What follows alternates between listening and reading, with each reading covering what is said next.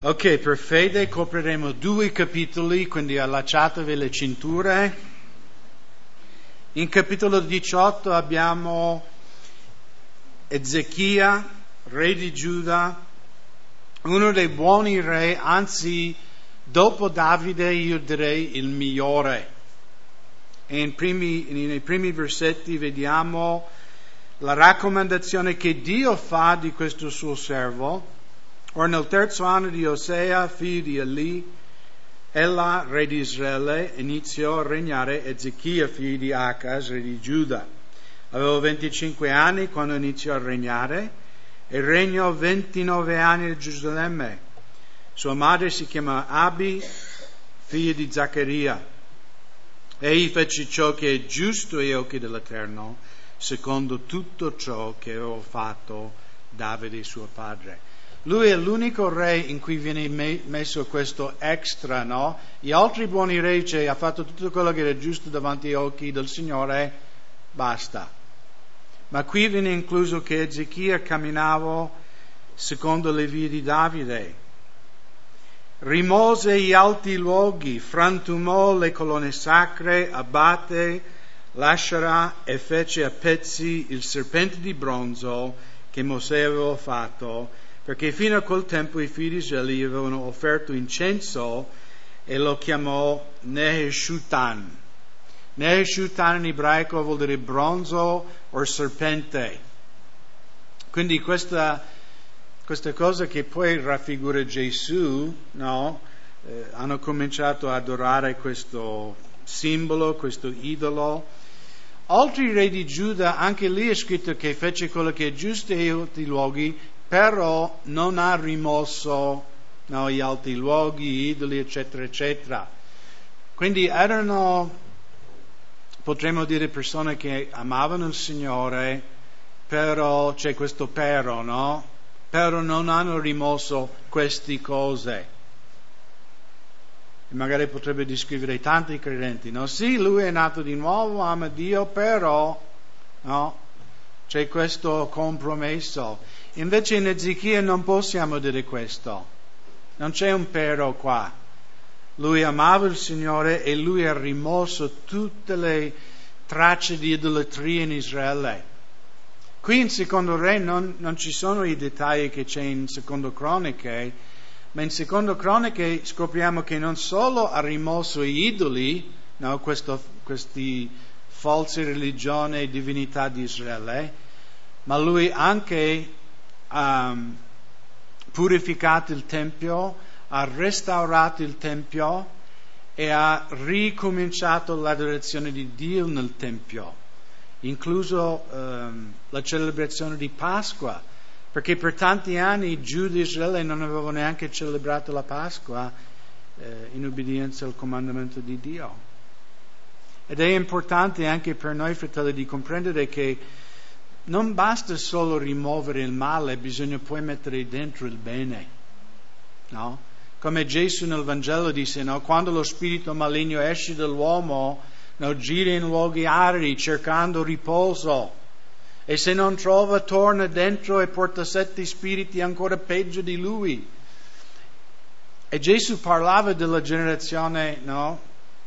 Di Israele quando lui era lì sulla terra, perché non hanno ricevuto Cristo nella loro vita.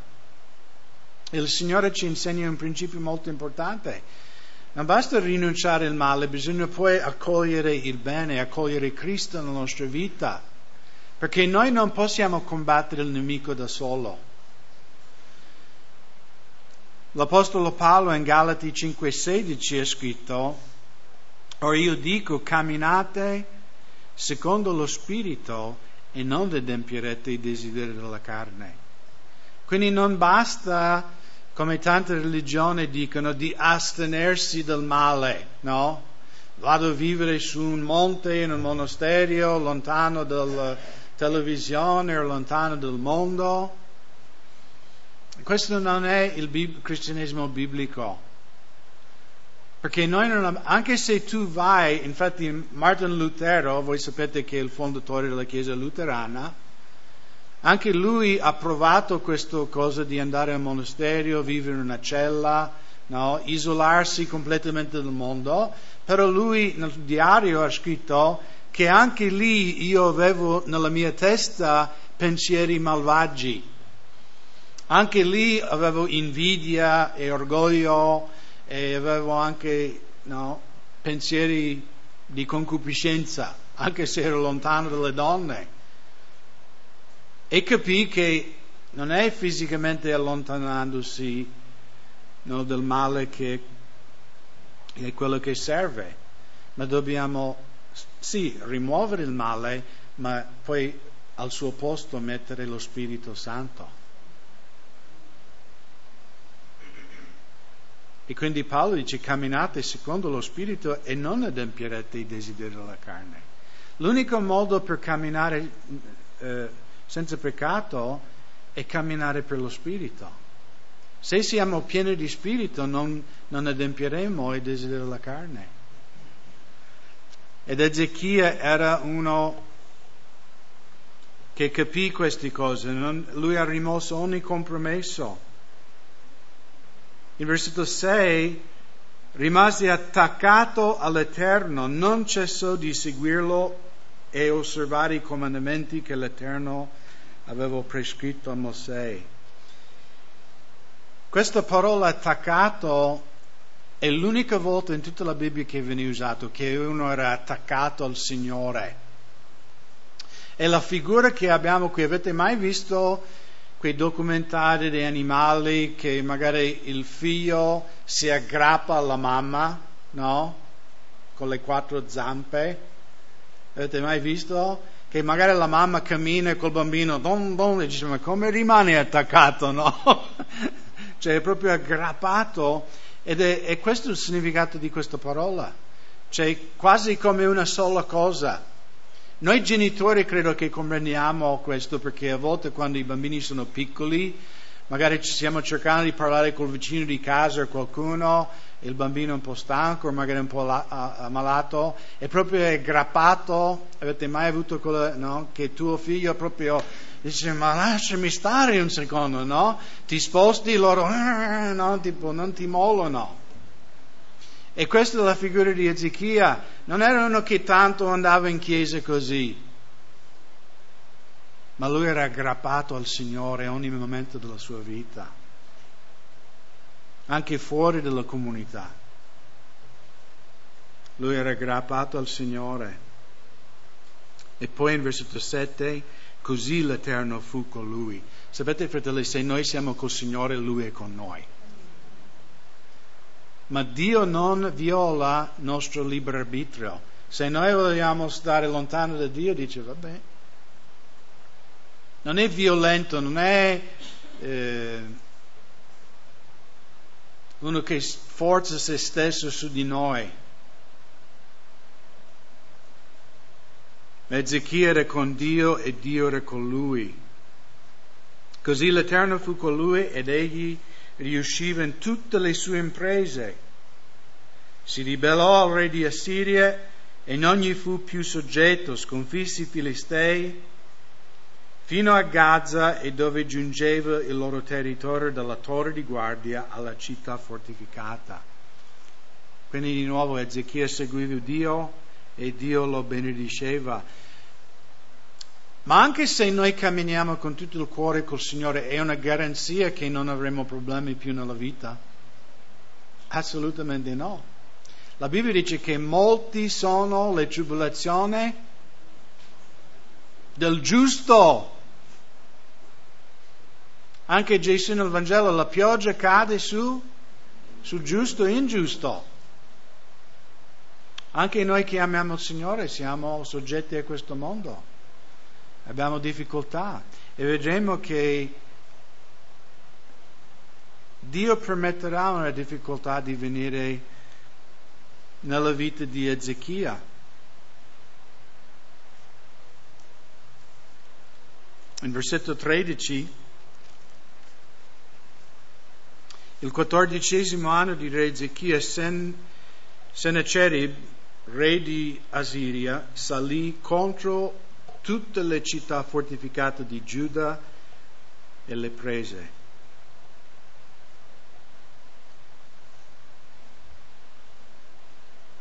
Allora Ezechia, re di Giuda, mandò a dire al re di Assiria, Lachish: ho peccato, ritirati da me e io accetterò tutto ciò che mi imporrai.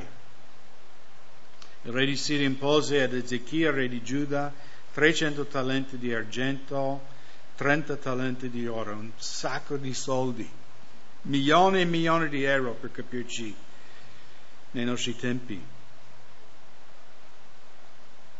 Così Ezechia diede tutto l'argento che si trovava nella casa dell'Eterno e nei tesori del palazzo del re. In quel tempo Ezechia staccò dalle porte del Tempio dell'Eterno dei stipiti l'oro di cui Ezechia, re di Giuda, li aveva rivestiti e lo diedi al re di Assiria. E quindi vediamo che anche uno che segue il Signore, cioè il re prima di Sennacherib, che l'avevo scritto, Shalmaneser, no? Pochi anni prima lui aveva invaso Israele e ha portato loro in schiavitù, no? E lui era malvagio, quindi potremmo dire, vabbè, lui lo meritava. Anzi, Israele 200 anni di ribellione, come abbiamo visto domenica scorsa. Ma Ezechia camminava col Signore. E a volte anche noi credenti diciamo, Signore, io ti amo, sto cercando di seguirti, perché mi è capitata questa brutta cosa? E purtroppo, penso che siete d'accordo, cioè non era il volere di Dio che Ezechia dava tutti questi soldi al re di Assiria. Siamo d'accordo? Non era il volere di Dio che lui staccava l'oro del Tempio, perché era una cosa consacrata a Dio, non a questo re dei Assiri.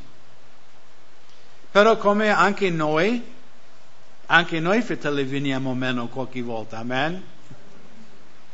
Anche magari noi vacilliamo, il nemico viene dentro, adesso ti faccio male, va bene, prendi tutto. Anche io vengo meno.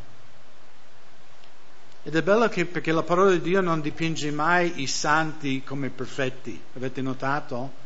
Cioè la Bibbia ci fa vedere tutti i brufoli anche dei santi, che anche loro avevano dubbi, anche loro avevano momenti in cui non capivano cosa stava facendo Dio. Ma il problema qui è che quando noi cerchiamo di placare il nemico o ci compromettiamo col nemico, è la vostra esperienza che poi il nemico ti lascia stare. Dice, vabbè diavolo, non sai, io ti do questo, basta che mi lasci in pace. Poi ti lascia in pace? Assolutamente no. No, dopo 5 minuti. È come un ricattatore, no? Dammi 10.000 euro e non dirò quello che hai fatto. Tutti sappiamo come poi va a finire, no? Tu dai 10.000 euro, poi quando lui ha finito i 10.000 euro e lui torna. Vado a dire. E quindi anche qui il re di Assiria, in versetto 17, manda i suoi servi di nuovo a ricattare Ezechia.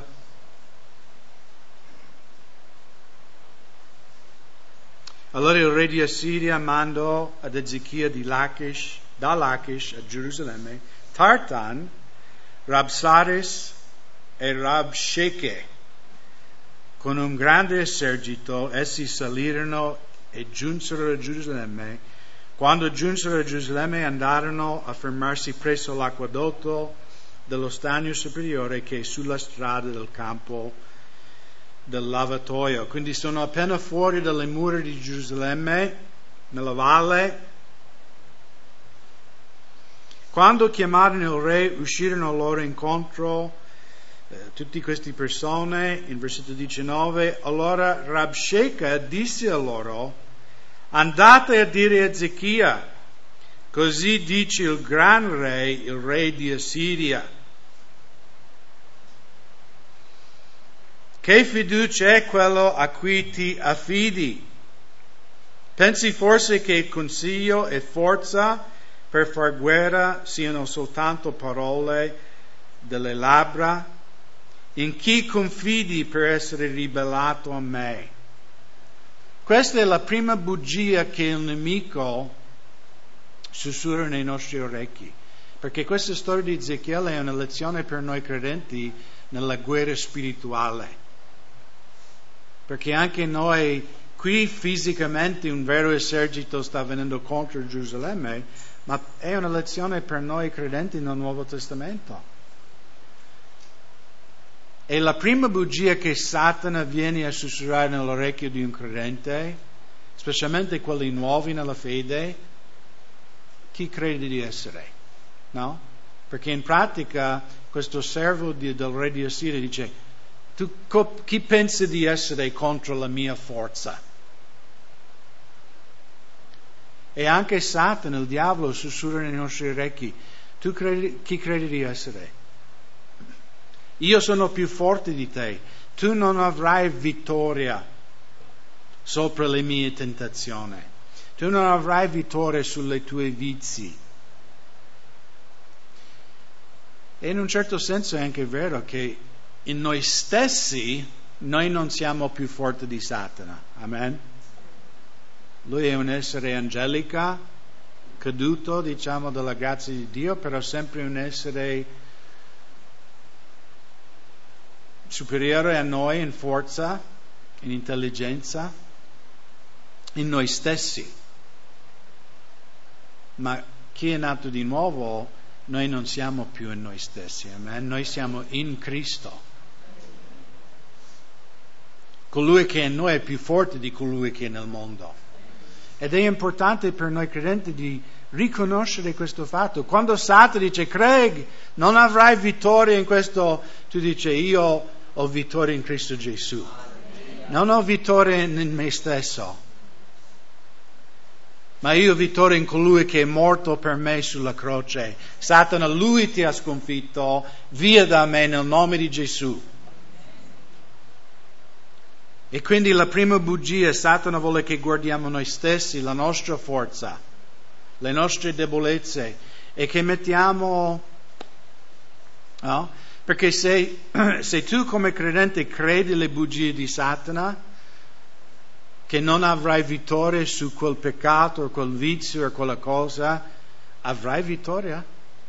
Assolutamente no, perché tu hai creduto alla bugia del nemico. Quando noi siamo chiamati a credere che cosa? Le promesse della parola di Dio, non le bugie di Satana. E quindi c'è questo conflitto, no? Il nemico che sputa le sue accuse, le sue insinuazioni contro il popolo di Dio. E non si ferma lì. Versetto 22. Forse mi direte: noi confidiamo nell'Eterno, il nostro Dio. Ma non è forse quello stesso di cui Ezechia ha rimosso alti luoghi, altari, dicendo a Giuda e Gerusalemme: voi adorerete soltanto davanti a questo altare a Gerusalemme. Un'altra bugia del nemico, che questi falsi altari sono gli altari del Dio vivente. Giusto? Noi sappiamo che questi erano altari di idoli che Ezechia ha rimosso. E il nemico calunnia Ezechia, dice: Ezechia ha rimosso gli altari di Yahweh. E lui vuole essere, no, che potete adorare solo a Gerusalemme. Dove è il luogo che Dio ha prescritto che gli israeliti dovevano adorare Lui? Erano tanti posti? Era un solo posto, il Tempio a Gerusalemme, prima il Tabernacolo, giusto? Non c'erano come oggi chiese sparse nel mondo, c'era un solo luogo in cui l'uomo poteva incontrare il Dio vivente. E perché? No, magari uno potrebbe dire: ma perché Dio è così, no? Ristretto nella sua mentalità? Dio era così ristretto nella sua mentalità, insisteva che c'era un solo luogo in cui gli uomini potevano adorare Dio, o entrare nella presenza di Dio, perché il Tempio prefigurava profeticamente Gesù Cristo. Perché anche oggi c'è un solo, non dico luogo, ma c'è una sola persona in cui l'uomo può incontrare Dio, ed è Gesù Cristo. Siete d'accordo? Per questo Dio nel Vecchio Testamento ha detto solo a Gerusalemme, al modo mio, non al modo vostro. Invece la religione cosa ci insegna? Tutte le religioni portano a Dio. No, non è quello che dicono oggi. Islam è una religione di pace? Non mi sembra. Tutte le porte, no, come tutte le strade portano a Roma, tutte le religioni portano a Dio. Ma non è quello che Dio ha dichiarato nella sua parola. Atti 4:12, c'è un solo nome sotto il cielo dato ai uomini per il quale possiamo essere salvati, il nome prezioso di Gesù. Non è modo tuo. Se tu vuoi essere salvato e avere la vita eterna, è modo suo. C'è una sola persona che ha adempiuto la giustizia di Dio, ed è Cristo. Poi in versetto 25, un'altra menzogna del nemico. Ora sono io forse salito senza l'Eterno contro questo luogo per distruggerlo? L'Eterno mi ha detto, sale contro questo paese e distruggilo. La terza bugia che Satana sussurra nell'orecchio di un credente: Dio non è con te, Dio è contro di te. Anzi, Dio mi ha detto di farti del male. Perché Satana sempre cerca di calunniare il carattere di Dio. E a volte, fratelli, noi siamo tentati di pensare, di credere questa bugia. Magari quando le cose non vanno come noi vogliamo e cominciamo a dubitare e chiedere: ma Signore, sei contro di me? Io capisco. Anche vedremo, anche Ezechia ha dubitato.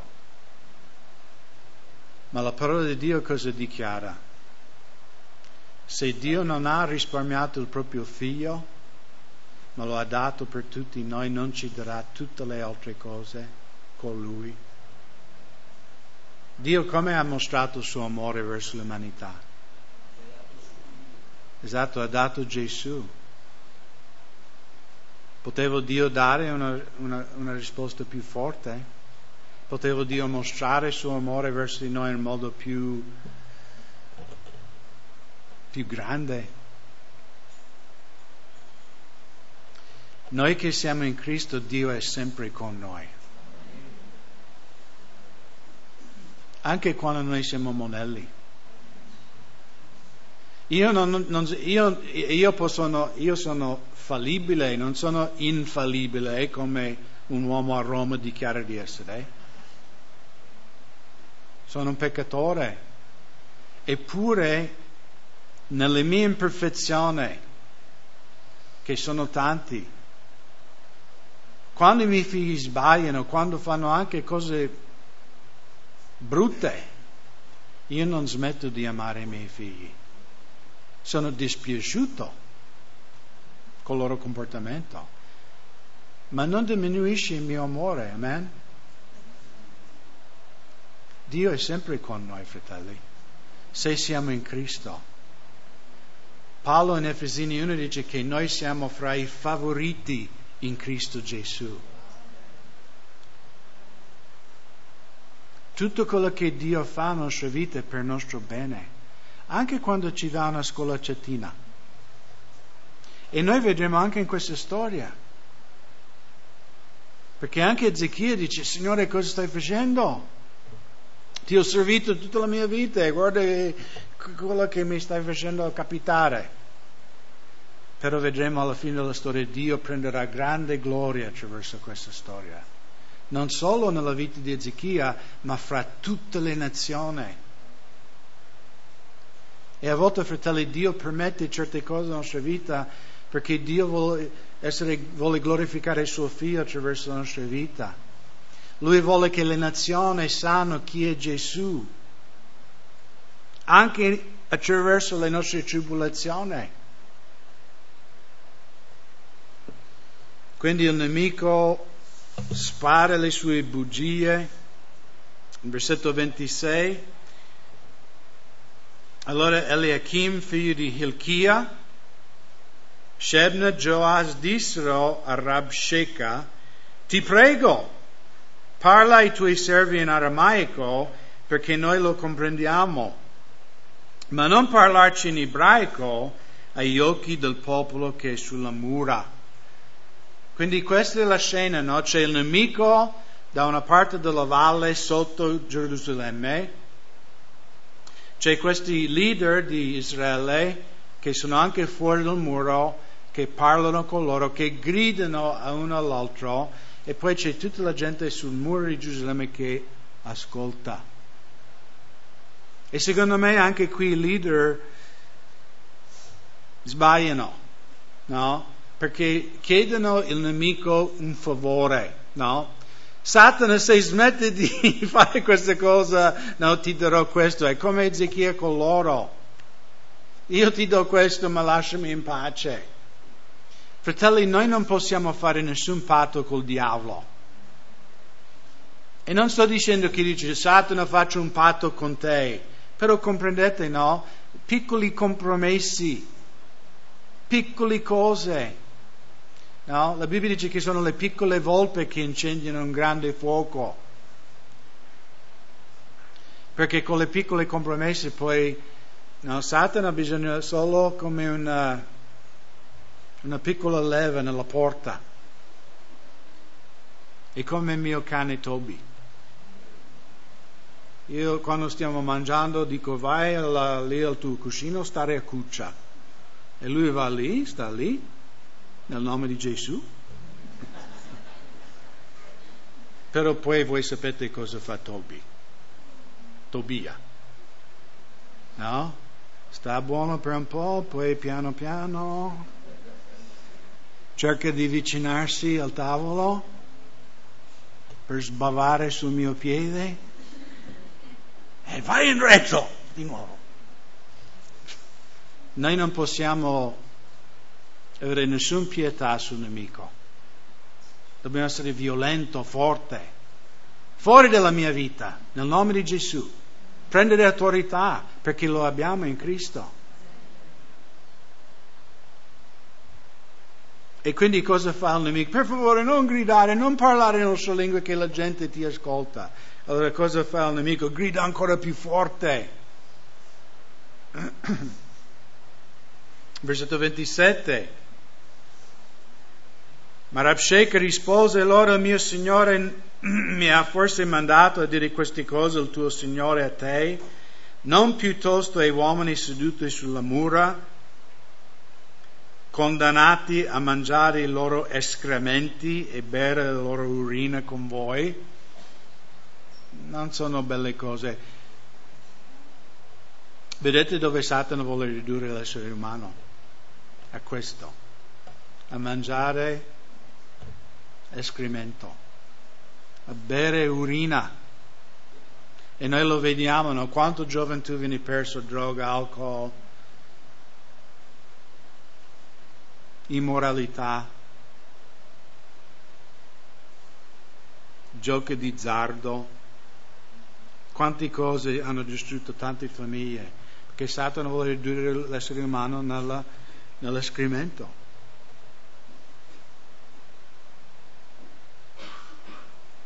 Versetto 29, così dice il re: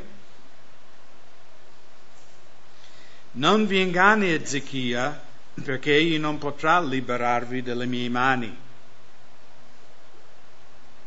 Né vi induca Ezechia a confidare nell'Eterno, dicendo certamente l'Eterno ci libererà e questa città non sarà data nelle mani del re di Assiria. Non ascoltate il vostro pastore. Non confidate nel Signore,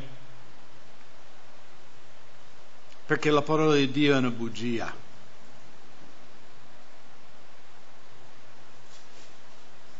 Anche questa è un'altra insidia che Satana cerca di portare nella Chiesa, no? Le chiacchiere. Il pastore perché? Qua è quello. Perché il leader della Chiesa, no? Perché Satana vuole dividere, vuole separare.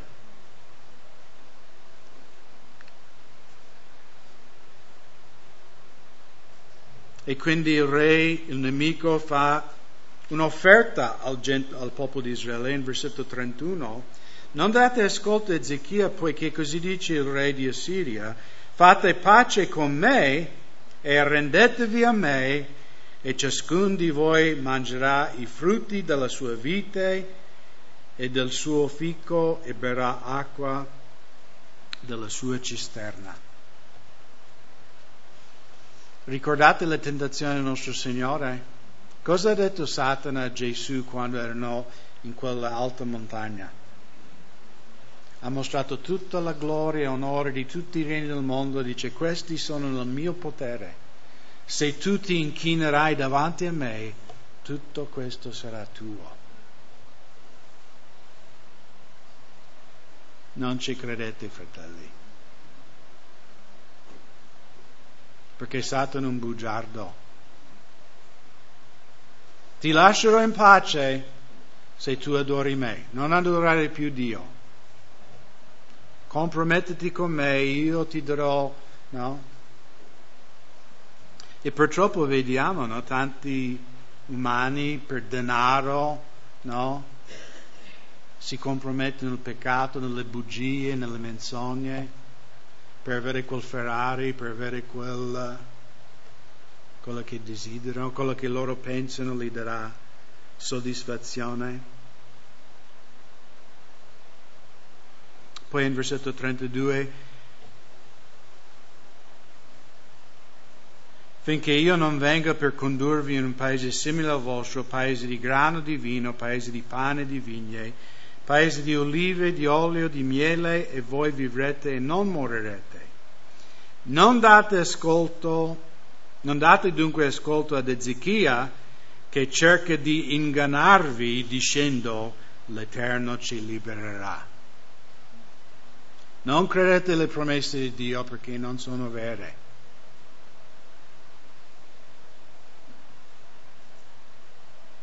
Ha qualunque dei dei della gente liberato il proprio paese dalle mani dei re di Assiria? Quindi qui il re di Assiria sta insultando Dio. Dice: tutti gli altri paesi ho sconfitto tutte le loro divinità e Yahweh è uno uguale a loro.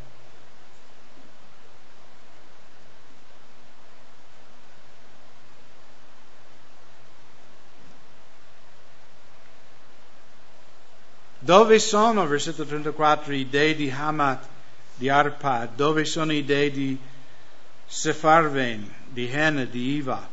Hanno essi forse liberato Samaria dalle mie mani? Chi fra tutti i dei di quei paesi ha liberato il proprio paese dalle mie mani, perché l'Eterno possa liberare Gerusalemme dalle mie mani? Ma il popolo tacque e non gli rispose neppure una parola, perché l'ordine del re era: non rispondetegli. Sapete, fratelli, a volte la cosa migliore a fare è tenere la bocca chiusa e pregare.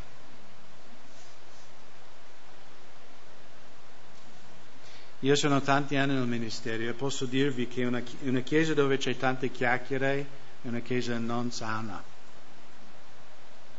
Una chiesa dove c'è tanta preghiera è una chiesa benedetta. Tante volte invece, sai, oh sorella, fratello, il pastore, papà, prega. mettiti in ginocchio, invoca il nome del Signore. Non ascoltare le bugie del nemico. Allora in versetto 37 il leader, Ezechia e gli altri leader rispondono a queste menzogne di Satana. Allora Elcaim, figlio di Hilchia, prefetto del palazzo, Shebna il segretario e Joa, figlio di Asaf, l'archivista, andarono da Ezechia con le vesti stracciate e riferirono le parole di Rabshakeh. Or quando il re Ezechia udì queste cose, si stracciò le vesti, si coprì di sacco ed entrò nella casa dell'Eterno.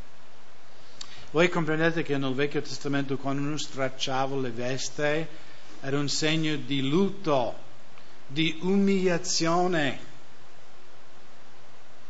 Potremmo paragonarlo nei nostri giorni alla preghiera.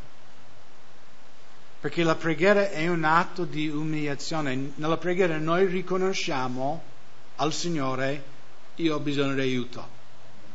Non sono forte in me stesso, Padre. Ho bisogno della forza dello Spirito Santo. Ho bisogno, Signore, della tua guida, della tua saggezza nella mia vita.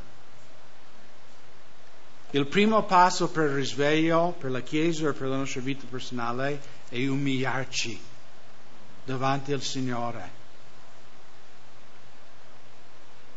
Non dobbiamo fisicamente stracciare le nostre vesti, ma spiritualmente sì. Andare da Dio con un cuore infranto: Signore, vedi cosa sta facendo il nemico, vedi le accuse del nemico, vedi cosa sta facendo fra i giovani della Chiesa o i giovani della nostra città.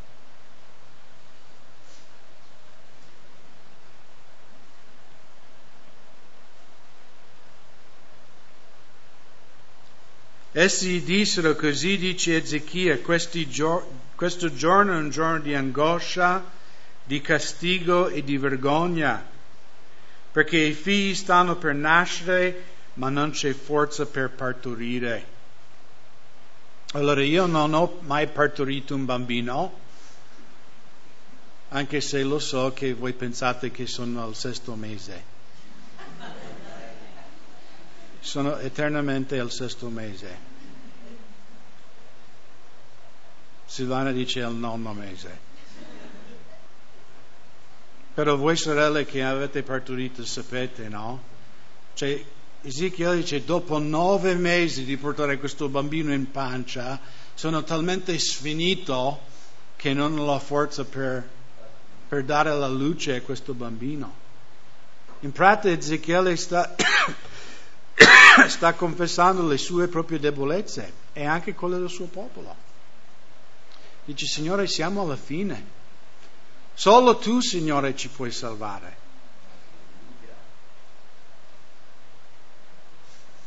E notate, forse l'Eterno, versetto 4, forse l'Eterno tuo Dio ha udito tutte le parole di Rabshakeh, che il re di Assiria, suo Signore, ha mandato insultare il Dio vivente, e lo castigherà a motivo delle parole che l'Eterno tuo Dio ha udito. Inizia dunque una preghiera per il residuo che ancora rimane. Quindi loro chiamano Isaia, il profeta Isaia, per pregare per il popolo di Dio. Però notate che Ezechia non è certo come andrà a finire questa cosa. Ha i suoi dubbi, dice: forse l'Eterno ti ascolterà. Non lo so. E anche per me è molto incoraggiante di vedere un uomo di Dio che non è sempre certo di sé. Anche lui ha i suoi momenti di dubbio, di mancanza di fede.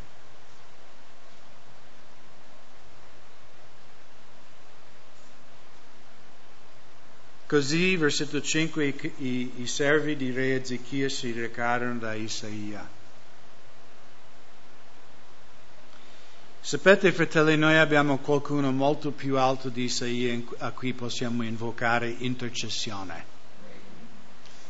Anzi, la parola di Dio in Ebrei dice che Gesù intercede di continuo per noi. A quei tempi chiamavano il profeta Isaia, che era la voce di Dio. Era lui che proclamava la parola di Dio al popolo. Ma Isaia, anche con, diciamo, il collegamento, se vogliamo dire, che lui aveva con Dio, era sempre un uomo, era sempre un peccatore, era sempre uno che doveva dormire.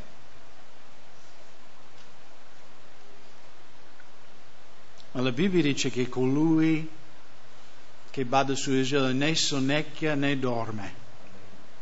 Sapete, fratelli, in qualunque momento possiamo invocare il nome di Cristo. Signore, salvami. Signore, vedi cosa sta facendo un nemico. Signore, fai un miracolo nella mia famiglia. Fai un miracolo dove lavoro. Salvami i colleghi. Dio sta aspettando, fratelli, che tu fai queste preghiere. Che tu gridi al Signore con tutto il tuo cuore. Che noi gridiamo con tutto il nostro cuore.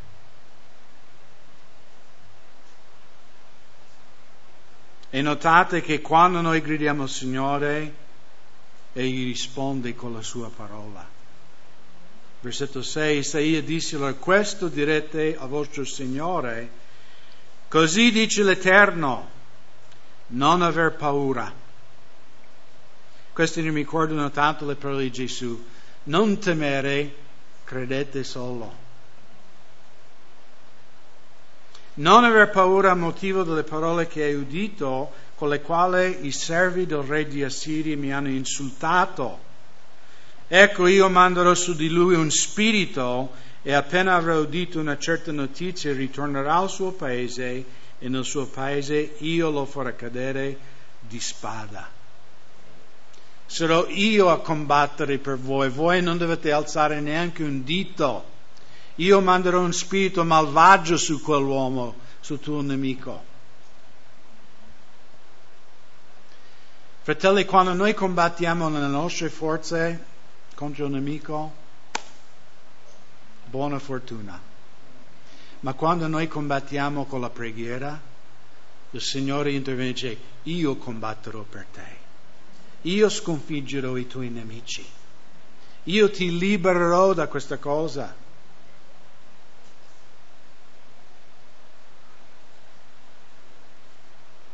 E il nemico risponde, no? Quando ci arriva la parola di Dio, quando il Signore ci dà un incoraggiamento, tu pensi che il nemico dice: vabbè, io vado via.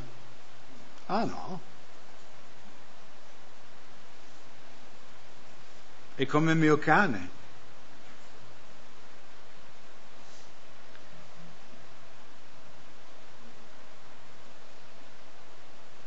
Così Rabshakeh, versetto 8, ritornò e trovò il re di Assiria che assediava Libna, perché aveva saputo che era partito per Lachish. E ricevette notizie di Tirhaka, mamma mia, re di Etiopia, che dicevano: ecco, si è mosso per combattere contro di te. Allora egli mandò di nuovo messaggeri a Ezechia dicendo: parlerete così a Ezechia, re di Giuda, dicendo: non lasciare che il tuo Dio, nel quale confidi, ti inganni, dicendo: Gerusalemme non sarà dato nelle mani di re di Israele. Quindi lui di nuovo cerca di seminare dubbio nella parola di Dio. Ricordate la storia di Adamo e Eva? Cosa era la menzogna di Satana nell'orecchio di Eva? Dio ha detto? Sei sicuro che Dio ha detto questo a te? Non è vero, Dio è un bugiardo. Dio sa che se mangi quel frutto tu diventerai divino come Lui.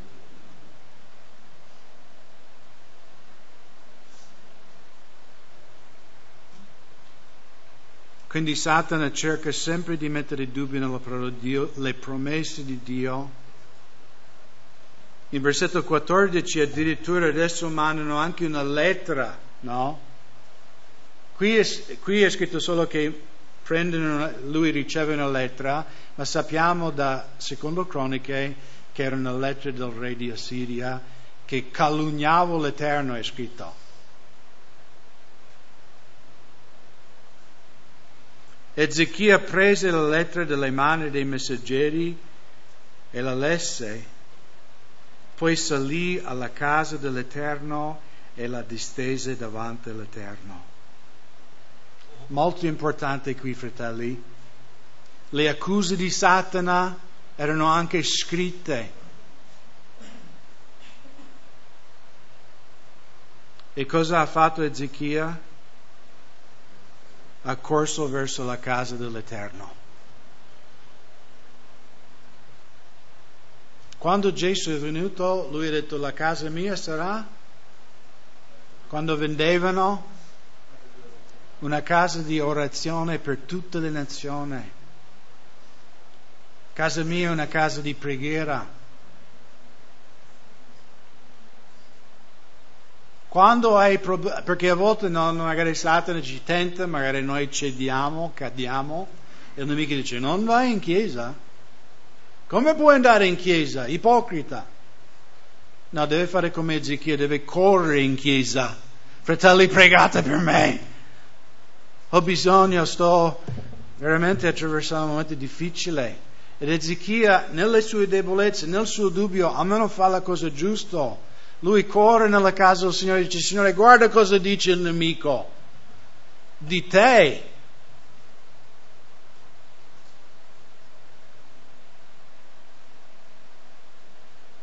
No, si distese davanti al Signore, quindi si è messo con la faccia giù, Signore, e fa questa preghiera.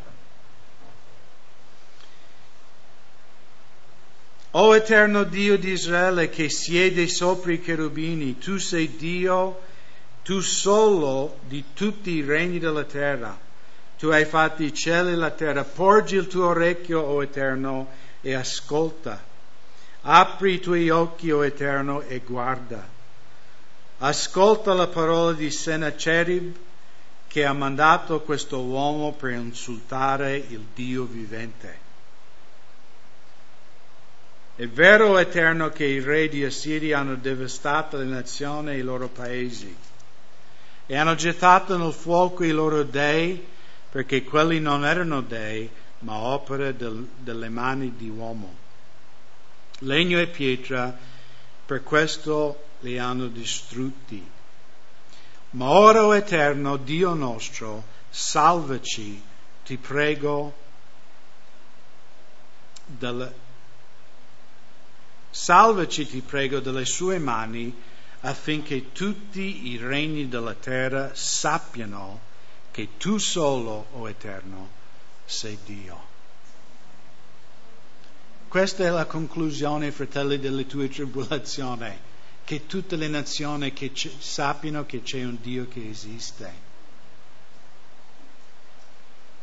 E per questo a volte noi credenti, anche noi dobbiamo avere i nostri problemi, perché la gente possono osservare come ci comportiamo anche nella difficoltà, perché lì c'è la vera prova di fede, non quando tutto va bene. È facile lodare Dio quando tutto va bene, amen? Gloria a Dio, no? Un fratello, grazie a Dio, abbiamo pregato tanto per lui, Giovanni, posso condividere Giovanni, amen? Per la gloria di Dio, il Signore l'ha dato un lavoro, amen? Alleluia. Quindi è facile per lui, dice gloria a Dio oggi, ma non era facile quando non aveva un lavoro. Il nemico magari sussurrava nel suo orecchio tante cose.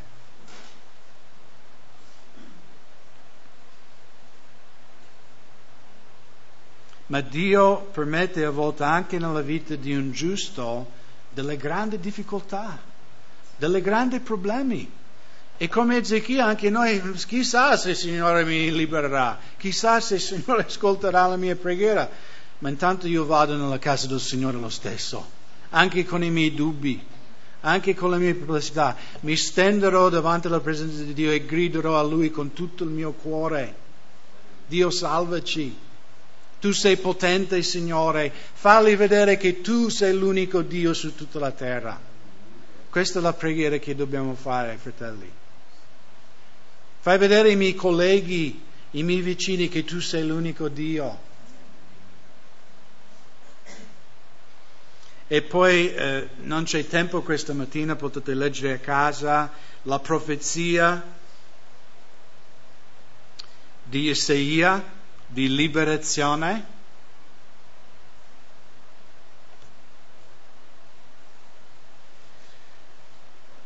Leggeremo solo dal versetto 32 alla fine di questa profezia. Perciò così dice l'Eterno riguardo il re di Assiria: egli non entrerà in questa città, né vi lancerà freccia, né le verrà davanti con scudi, né costruirà contro di esse alcun terrapieno. Egli ritornerà per la sua stessa strada da cui è venuto e non entrerà in questa città, dice l'Eterno. Neanche una freccia lancerà il nemico in casa tua se confiderai nel Signore.